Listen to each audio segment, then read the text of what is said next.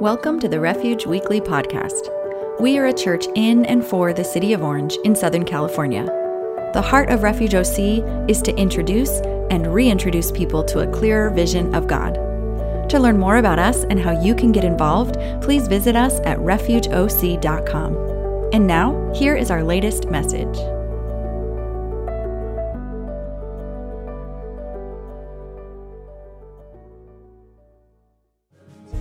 Hey, remember those words. May they be on repeat in your mind that forever He is risen, forever He is alive. That changes everything. Easter changes everything. It's not just one date on the year that we celebrate with Easter bunnies and eggs and have some fun with colors, etc.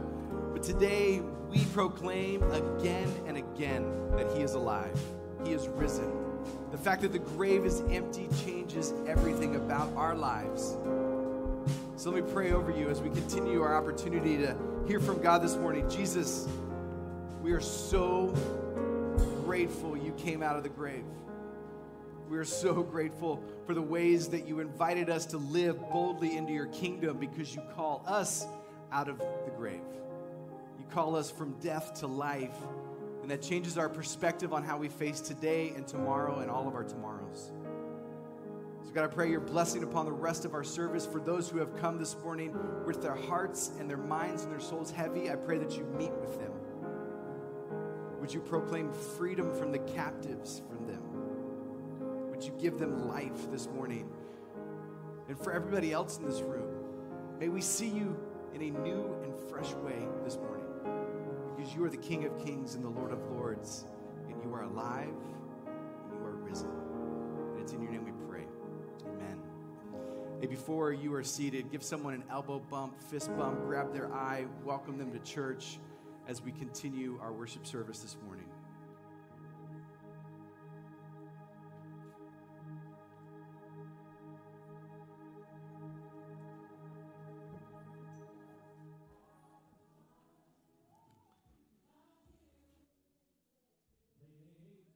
Good morning. Good morning. I hope you got a donut. I hope you got some brewed coffee. It is a good day. It is a great day. We got a photo booth, and we got some candy for the kids. If you're not a kid, you better not be touching their candy. I've seen the whites of their eyes, and they want their candy. So as adults, do not touch their candy, okay? This is for them and them only. I'm just kidding. Well, not. So you fight it out with Soren and Blakely, all right? And just... you fight for the candy. I'm so glad you're here. I'm Sean. I get to be one of the pastors here at Refuge.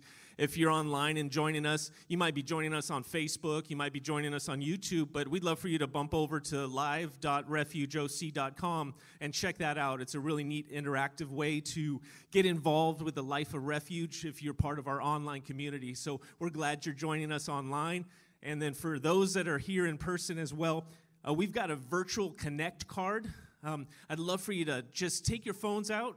Everyone's got a phone, and it has a QR code. You just kind of set your camera up there, and then all of a sudden a website pops up, and then you can leave information. That way, if you need prayer, if you need some sort of just connection point with a pastor, we'd love to connect with you. We don't take advantage of that information, and we pray over each of you with significance. So connect with us if you get a chance through that Connect card, and we'd love to stay in touch with you or update your information as well. We do a lot of digital here because, we're saving the trees. I think that's our motto. So if you do want to know what's happening in the life of our church, there's a website link. It's refugeoc.com, and it's /weekly, and that way you can see what's happening in the life of our church. It's so many things as we come back into community. So many things are happening, and you get to see what we're doing on a weekly basis. So check that out. If you're kids, there's things on there for kids as well. If you're at home and you want to see, hey, what do we have at Refuge for our kids? On that site as well, and there might be a slide up there, you get to see what we have going on so you can connect and even minister to your children at home. So that's kind of cool. One of the coolest things that happens as a community is I get to see the generosity of Refuge from here in Orange and surrounding cities, and I get to see that people love this city. They love giving back to the church, and they love missionaries. And so we're thankful for that. We see the money being used all across the world and here in the heart of Orange County. It's so cool. A very generous church, and praise God for that. Thank you for your generosity. We love that. There's several ways to participate in the life of giving here at the church. You can text, you can email. You can set up an app on your phone. It's really easy as well. And then I guess if you're old school and you want to do it, you can write a check. That's a piece of paper for some of you young ones. It's people write on them. Usually at the grocery store, there's a lady in front of me that's writing a check. And I'm just kind of like, really? You haven't found the debit card yet? Like, you don't know how this works? So, but no shame. I'm glad that you're giving via check. It's really cool. So, hey, that's a little bit that's happening here in the life of our church. But we've got 2 key dates I want you to mark on your calendar. This is really important. If you have youth, we're doing a lock-in. Now, that sounds kind of strange, right? There you go. Come on. We are going to actually take over this building, clear out the chairs, and our youth pastors are going to I don't even want to know what they're going to do, to be honest with you. We got a cleaning crew coming the next morning, but that's April 16th and 17th. You're going to want to get your kids signed up. And there's a small fee, but just so you know, we've also set aside some sponsorships. We want everyone there. So talk to Pastor Kai and Yuli and John, and all of them will get you hooked up on getting involved in the locked-in. So if you're seeing this online, we'd love to have you as well come. So that's April 16th and 17th. And then this big date, this is something you need to just put on your calendar right now. I hope you have your phones out. One of the greatest things we get to do as a church is Royal Family Kids Camp. It's a camp for foster kids. We get to go up to the mountains. We take some foster kids, and we just love on them. So I hope that you will put on your calendar June 27th through July 2nd. Now, you're like, wait a second, that's a whole week. What do I do? Well, here's what you do. You go to your boss, unless you own your own company, and you say, hey, I want to take this days off. Right? So just right now, this is how you say it. Hey, boss, I'm going to take these days off because I'm going to go to help foster kids. Now, if the boss says no, okay, here's what I want you to do. Have him talk to Brenton. Okay, have him call Pastor Brenton, and I'll let him negotiate for you. But Royal Family Kids Camp is an awesome program, and we participate in it, and we love it, and we want you to join us. So, hey, we're glad you're here at Refuge. Brenton has a phenomenal word for you today. Get your phones out to take notes, and get your Bibles ready. Fasten your seatbelts. Here's Pastor B. If your boss says no, have him call me. What am I going to say? El Jefe? Let him go, all right? I don't know. Hey, good morning. If you have a Bible with you, if you have a Bible app, I would love for you to turn to Mark chapter 16, verses 1 through 8 is where we're going to read. I could not pretend to do it as well as Blakely just did it for you, but we are going to reread it. And I do have 3 questions that I have thought this week as I approached this particular passage. And they have just stayed with me in my mind, and I want them to stay with you as we one more time read through this passage that ends the book of Mark. And remember, Mark is one of those gospel writers. Mark, Matthew, Luke, and John. That's not the order that they show up in the Bible, but that is the list of the 4. And so the 3 questions that I have, why the spices? Number 1. Number 2 is why the mention of Peter? And number 3 is why doesn't the story end the way that I expect? All right? I want that to hang over your minds. And if you're joining online, I want those questions to stay with you. I hope they are on the screen with you. But as I've got my Bible, we're going to read through those first 8 verses of chapter 16 one more time. So keep those 3 questions in your mind. Why the spices? Why the mention of Peter? And why doesn't the story end the way that I expect? Here we go. When the Sabbath was over, Mary Magdalene, Mary, the mother of James, and Salome bought spices so that they might go to anoint Jesus' body. Very early on the first day of the week, just after sunrise, they were on their way to the tomb, and they asked each other, who will roll the stone away from the entrance of the tomb? But when they looked up, they saw that the stone, which was very large, had been rolled away. As they entered the tomb, they saw a young man dressed in a white robe sitting on the right side, and they were alarmed. Don't be alarmed, he said. You are looking for Jesus the Nazarene, who was crucified. He has risen. He is not here. See the place where they laid him? But go, tell his disciples and Peter, he is going ahead of you into Galilee. There you will see him just as he told you." Trembling and bewildered, the women went out and fled from the tomb. They said nothing to anyone because they were afraid. And then I ask, well, how do you know that, Mark? They obviously told you later, right? They said nothing to no one because they were afraid. Can you imagine yourself being one of the women who assumes that your Lord that you've been following, this rabbi, this really good teacher who has just been put to death on Friday, you cannot do anything on Saturday, which is the Sabbath day, but on Sunday morning, they think in their mind, we still need to honor this person that we revere so much. We know that he's dead, so we need to go buy spices and anoint his body. I love the fact that Mark includes this detail because it reminds us that the women did not expect the tomb to be empty that morning. Did you get that? They did not expect the tomb to be empty. It's hard to read this story over and over again for those of you who are familiar with church, or perhaps you remember this story being told, because we understand that, oh, Jesus is out of the grave. It's watching the Titanic. We know it sinks. Like, we know the end of the story, but can you imagine putting yourself into their position for that day as they encountered the moment where he died, and they knew that he was dead because they had seen people die on crosses before, and they assumed that what they had to do as good followers of their rabbi, their teacher, was they needed to go anoint him with spices. So they needed to go purchase spices early that morning and then go to the tomb and do the spice thing.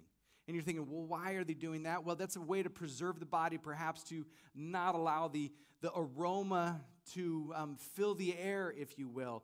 And they could not touch the body on Saturday, the Sabbath, which was yesterday, Holy Saturday. They had to wait until Sunday. Some scholars would say that the amount of spices that they bought could be the equivalent of multiple thousands of dollars in our day today. Because that's what you did to honor the dead. That's what you did to honor someone that meant a lot to you.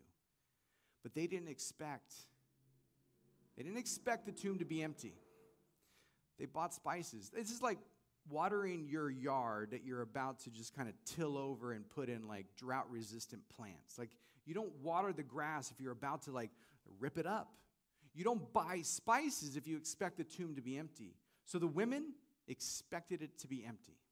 I love the fact that Mark includes women here because you would not include a woman in a story in that day if you wanted it to be believed. There were Jewish men that would pray this prayer on a daily basis. Thank you, Lord, for not making me a Gentile, a slave, or a woman. That's how bad it was. So a woman's word had no place in court. So why in the world would Mark actually include this version of the story into his recounting? Is because there must have actually been women at the tomb that morning. And they must have encountered a tomb that was empty because they went with spices knowing full well that the tomb is supposed to be filled with this dead guy that they put on a cross on Friday.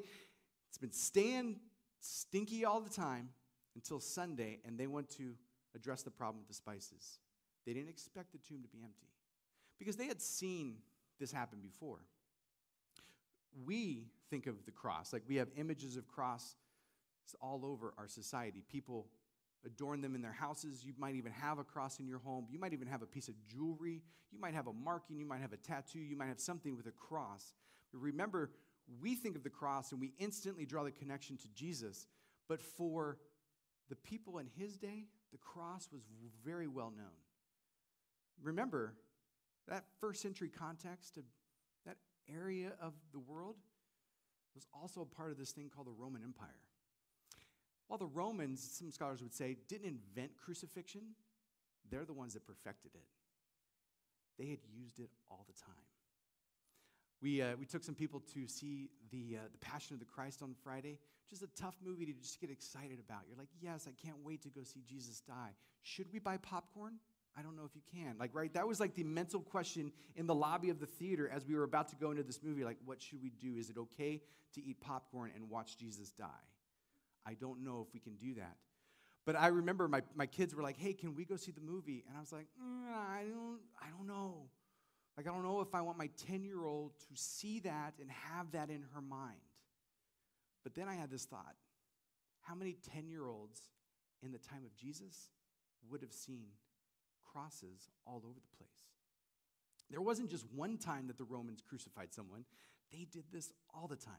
Let's take 100 years before Jesus shows up on the scene. There's another movie that we have seen in our culture back in the day in the 60s. Perhaps you saw a movie, maybe you've seen it on like reruns or anything, called Spartacus. This is Kirk Douglas, like those of you like Michael Douglas, this is his dad, like that's how old it is. Spartacus is this guy in like about 73 BC, leads a slavery revolt in the Roman Empire. He has been branded as a gladiator, and we love that movie with Russell Crowe and everything, but let's take this one where Spartacus is leading the slave revolt, and they are actually winning against the Roman Empire. They're beating them in a few battles. It's about 2 years of battles between this slave army and the Roman Empire until finally Spartacus makes this bad move and positions his army basically in between two garrisons of Roman soldiers that eventually it ends the war. And a lot of Spartacus's people died in the battle, but to make a point, the Roman Empire crucified 6,000 of those slaves after that. All along the Appian Way. This is like a 130-mile journey from Rome down the coast of Italy, almost on your way to Naples. So if you're doing the math, and I've done it, it's like a person on a cross every 40 yards. It's a lot of crosses. After Herod the Great, we know this guy because we love hearing about him when Jesus is born. After Herod the Great came to power and after he died, there was another slave revolt or another revolt of the Jewish people. Well, a local Roman general named Varus comes by, and in order to quash the rebellion of the Jewish people after Herod the Great, he decides to crucify 2,000 people just on the sides of the roads all throughout that area because he wants to make a point. Crucifixion was to degrade you, to show you that who was in charge. So it's easy to say that Jesus doesn't only just go to the cross, Jesus grew up in the shadow of the cross. He knew full well what the cross was all about. And if you fast forward the story one more time, decades after Jesus is on the scene, where finally the Romans come into Jerusalem and sack it for the last, with the most impact. And this is where they actually crush so much of the city. The wall becomes broken. Even parts of the temple, the rocks are thrown over down into the rubble. And today, if you were to go there, you would see the effect of what the Romans did that day, or that time period, during that war. But the two people in charge, Titus and Vespasian, father and son combo, in order to quash the rebellion one more time, they decided to crucify people. They ran out of wood, so they had to go further out into further country to bring wood in to get the point across. So the women who go to the tomb that day with their spices don't expect it to be empty because they have seen crucifixion all over the place.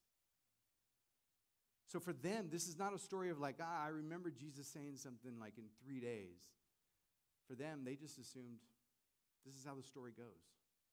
If you go to the cross, you die. That's how it's supposed to work.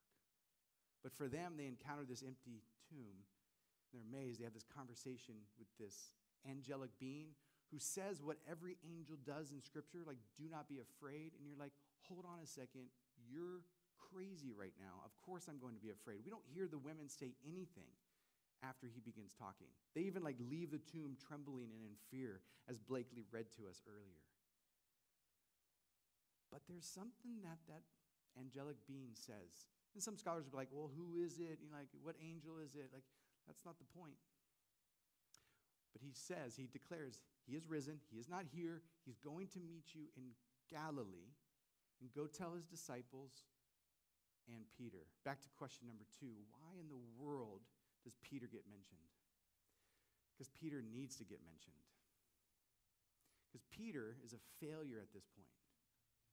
We know the story. I mean, we've heard the story about Judas who sells out to Jesus, sells out like where Jesus is going to be for 30 pieces of silver. And we sometimes lump a lot of the blame on a guy like Judas. But we forget sometimes that even Peter was caught in moments denying Jesus.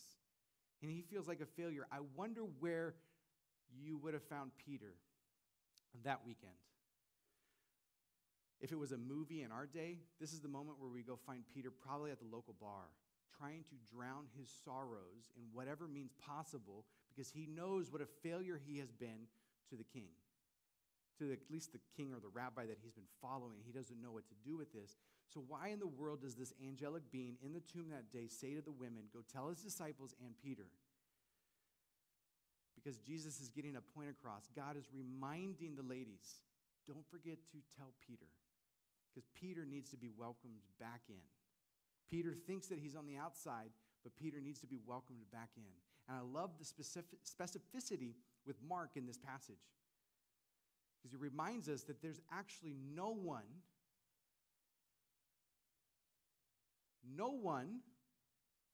who can be so far and distant and betray God so much that they're not welcomed back in. I know we're not supposed to do this, and I live for studying the Bible in its truest and with the most sincerity that I can. And I know I'm not supposed to read myself into the story, but there are days that I need Jesus to say, and Brenton. And my guess is that there are days for each of you and along with me that you need Jesus to say, and your name. Because we think we have done things that God cannot deal with. That he hasn't seen what we've done, and he's not at all thinking the way that you think he thinks about it. So when that angelic being says, go tell his disciples and Peter, it's an inclusion moment. It's like, hey, get Peter back on the bench because he's going into the game to play. Think about Peter's life before the cross. Peter is this fumbling guy. We love him. He's definitely an extrovert. He loves to be out there in the mix of what's happening. Sometimes he fails. Remember the moment where he's walking on water and he loses faith and begins to sink, and you're like, Peter, what are you doing? Peter says things like he shouldn't say, like, oh, you shouldn't just wash my feet, Jesus. And now all of me, and Jesus is like, hold on a second. You don't even know what you're saying right now. And didn't you remember the moment that gets portrayed in that Garden of Gethsemane moment where Jesus is with his disciples as Judas is leading the Romans to go arrest him? And Peter, out of fear, grabs a sword and slices off Malchus's ear. It's actually named in Scripture. Malchus is a servant to the high priest, and his ear gets lopped off because Peter is fearful of this moment of what's happening to Jesus. So it makes sense that the angel would say, and Peter.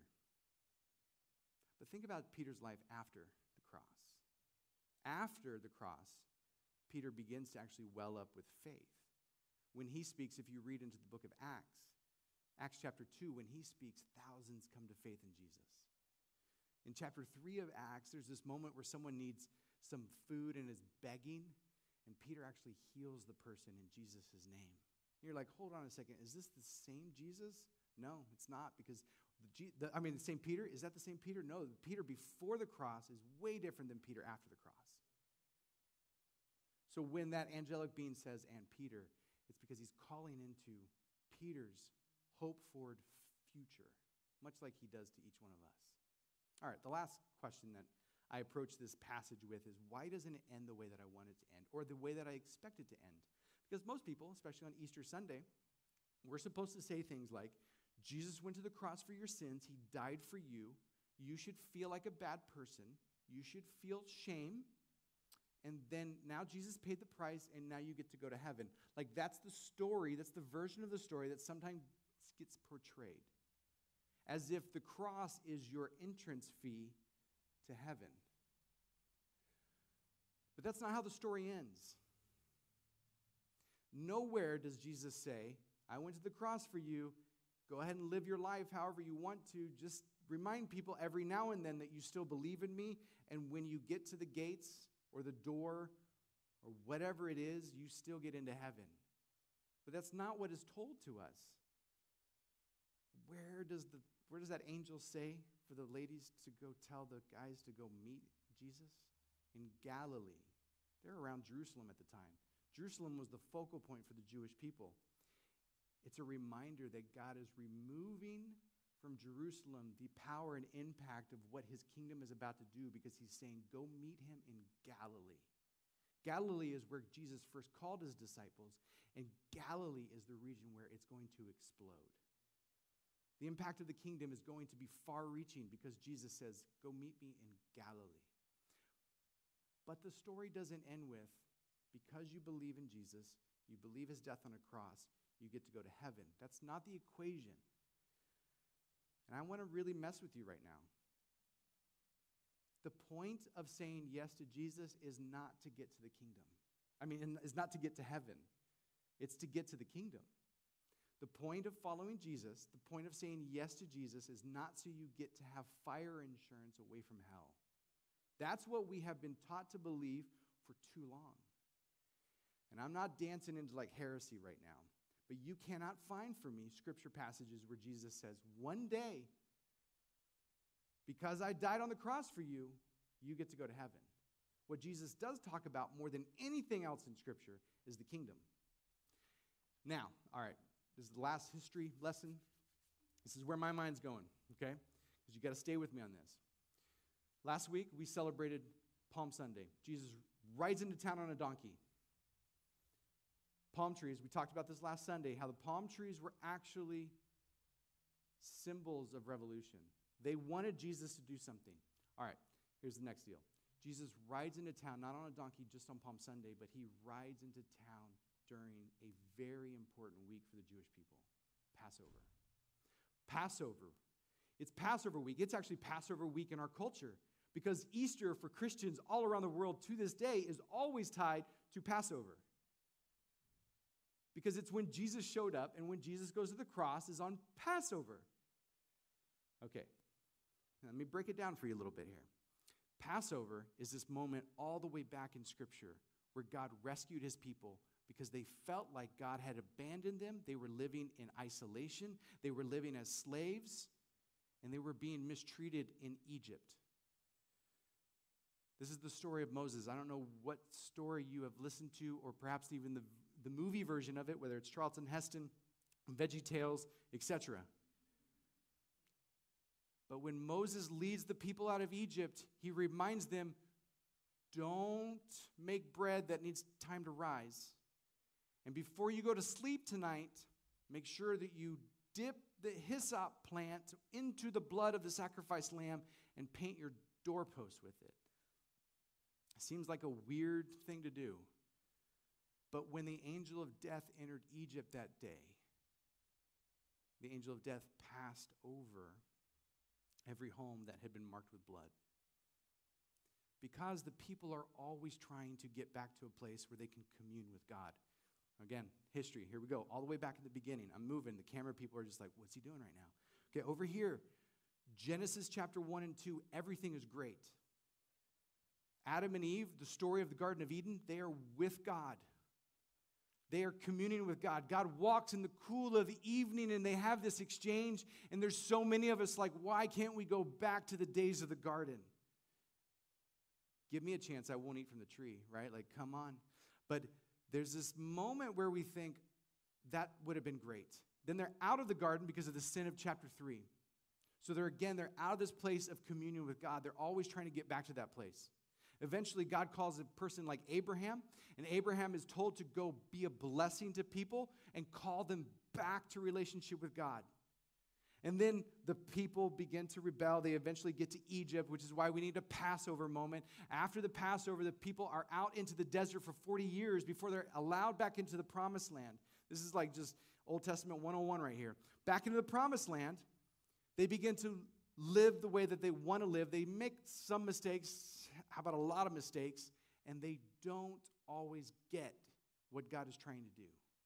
So much so that God's like, if you continue to act like that, I'm going to separate myself from you. Because I can't deal with people like you who constantly will not live up to what I've called you to do.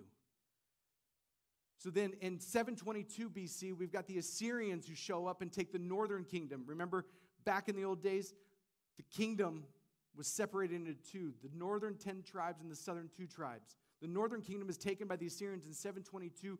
The southern kingdom in 586 BC is taken by the Babylonians. So the people, ever since Genesis 1 and 2, have constantly lived in separation with God. They have wondered, when will God commune with them? Well, out in the desert, God creates this way called the tabernacle. The tabernacle was this place of meeting.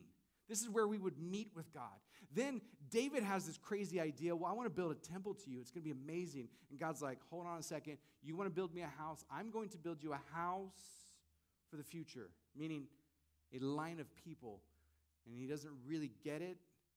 And then David wakes up one day and figures out, well, maybe it should be his son Solomon. Solomon builds the temple because the temple is where they're going to meet with God. Every good Jewish person wants to get to a place where God inhabits the temple again. They go through the motions. All the way to Jesus' day, they're going through the motions. They're hoping one day if we get rid of the sin in our lives, maybe God will come back and live in this temple and we get to be with him. And then Jesus walks into town in Passover week and does something so crazy for the people to see. That yet again, there's going to be a sacrificial lamb whose blood will mark them so that when death comes, death will pass over them. So that we have the opportunity to live with God. The sins are forgiven. The cross is not God's like, oh, shoot, I got to do something right now. I got to fix this because the people have messed this up. No, the cross has always been a part of God's plan. He is going to make a way for us. He is not, oh man, I don't know what to do. The people have made such a mess of this. I've got to clean it up somehow. Might as well kill my son. That's not how God thinks. God is like, I'm going to pay the price for you. I'm going to give you a way to commune with me yet again. And so when Jesus does this on Passover week, the people's bells and whistles have got to be going off and thinking, oh my gosh, what is God up to? Is this really what he's doing right now? And so when he gets out of that grave, we have an opportunity to commune with God differently because the grave is empty. Because he has beaten death. Death is the ultimate fear for every single one of us, even in 2021. Let's be real honest. We're making plans so that we don't die. How many of you have, it's not even asked that question. We're making plans so that we don't die. And God's saying, I'm making a plan so that we can be in the kingdom. This is not get to heaven.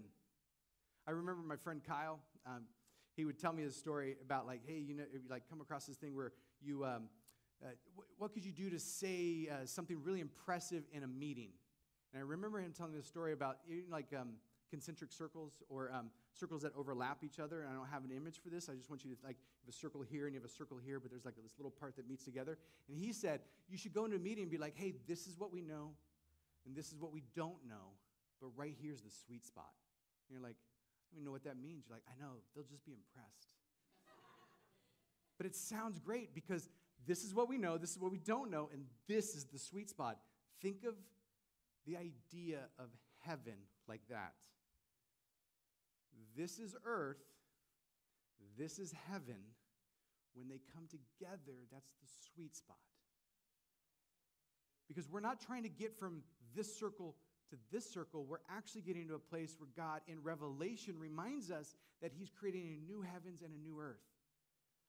There's a new reality. I am not a Christian so that he went to the cross for me so I can get into heaven. I am a Christian because he went to the cross for me so that I can live boldly into his kingdom. And his kingdom, he's inviting me into kingdom living. And kingdom living looks differently than my agenda. I am a selfish person by nature. You want to see selfishness? Go to any playground. That's my ball. You took my ball. Why are you on my scooter? What are you doing? You can't do that. That's my scooter. It's like kindergarten playground 101. We know this. What is God doing? He is saying, would you now live in a way that showcases my kingdom to this world? If he said, my kingdom is here, what did he mean by that? He is saying, stop living for yourself and live for my kingdom. What does that look like? We remember stories that probably Peter and his disciples would have remembered when they were with Jesus around the time of the Last Supper. and he washed their feet, and he said, the greatest commandment that I can give to you is that you would love one another. This is how the world will know that you're my followers, that you love one another. Unfortunately, the world today in 2021 does not think about Christians like that because we have made a bad name of it. And I want you to boldly live into the kingdom with me. And it's hard. It's sacrificial living. It's saying, I don't choose myself, I choose the other. I heard a story years ago. And you ever hear a story, someone tell a story that you're like, I wonder if I got the details right in my mind, or if I just remember the story the way that I want to remember the story because it works for me. Okay, just me apparently. I heard this years ago, and then on Thursday, I got to be with the guy that I heard tell the story years ago, and I asked him, Dave, can you retell that story that you told so many years ago and see if I got the details right? Well, he goes, you tell me your version. I'm like, okay, here's how I remember it going. I heard you tell a story about a Washington, D.C. police officer. Police are making the news these days.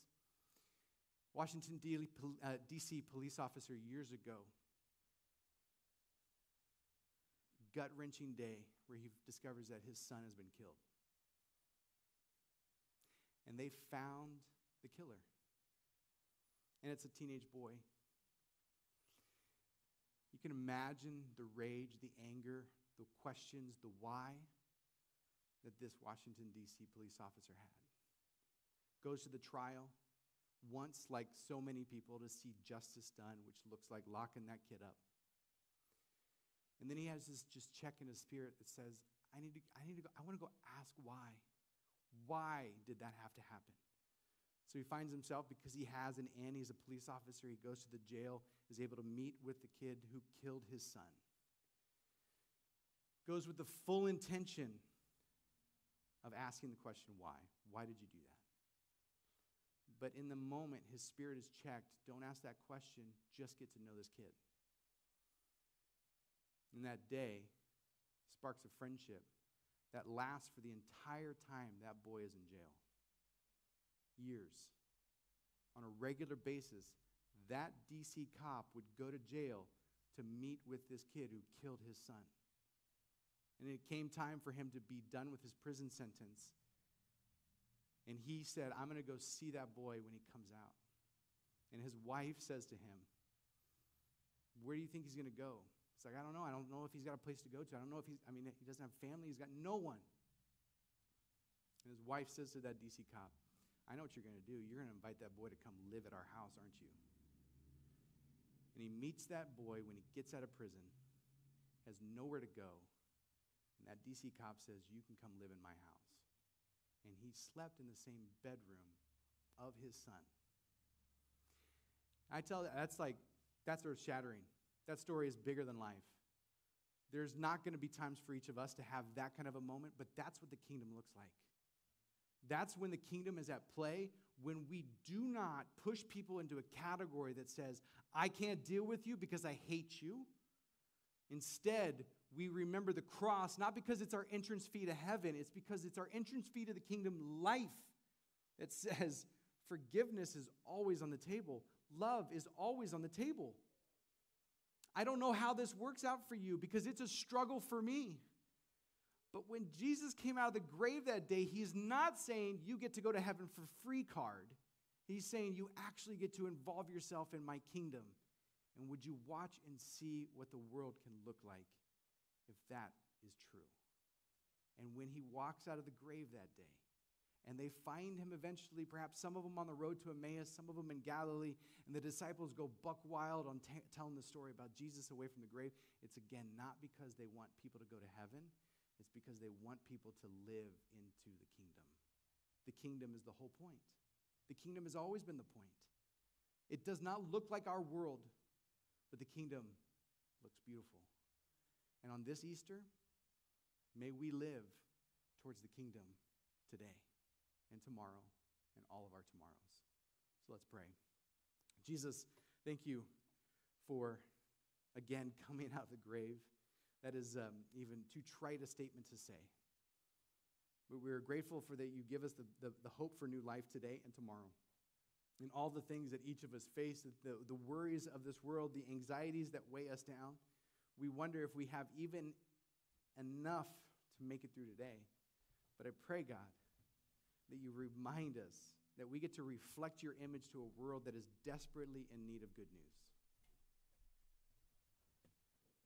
May we believe yet again that your kingdom is on the move, that you are providing a way for us that leads to new life and to new hope.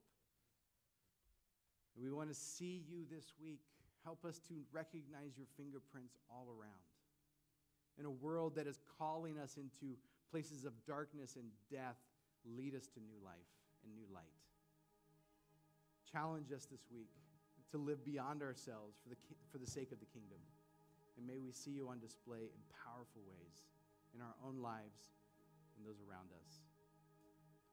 We ask all of this in the name of King Jesus. Amen. I want you to stand and worship one final time with our worship team this morning. Thank you for joining us this week. We believe in community and would love to connect with you. If you have any questions or would like to speak to a pastor, feel free to reach out to us on Instagram at Refuge Church OC. We hope to see you again soon.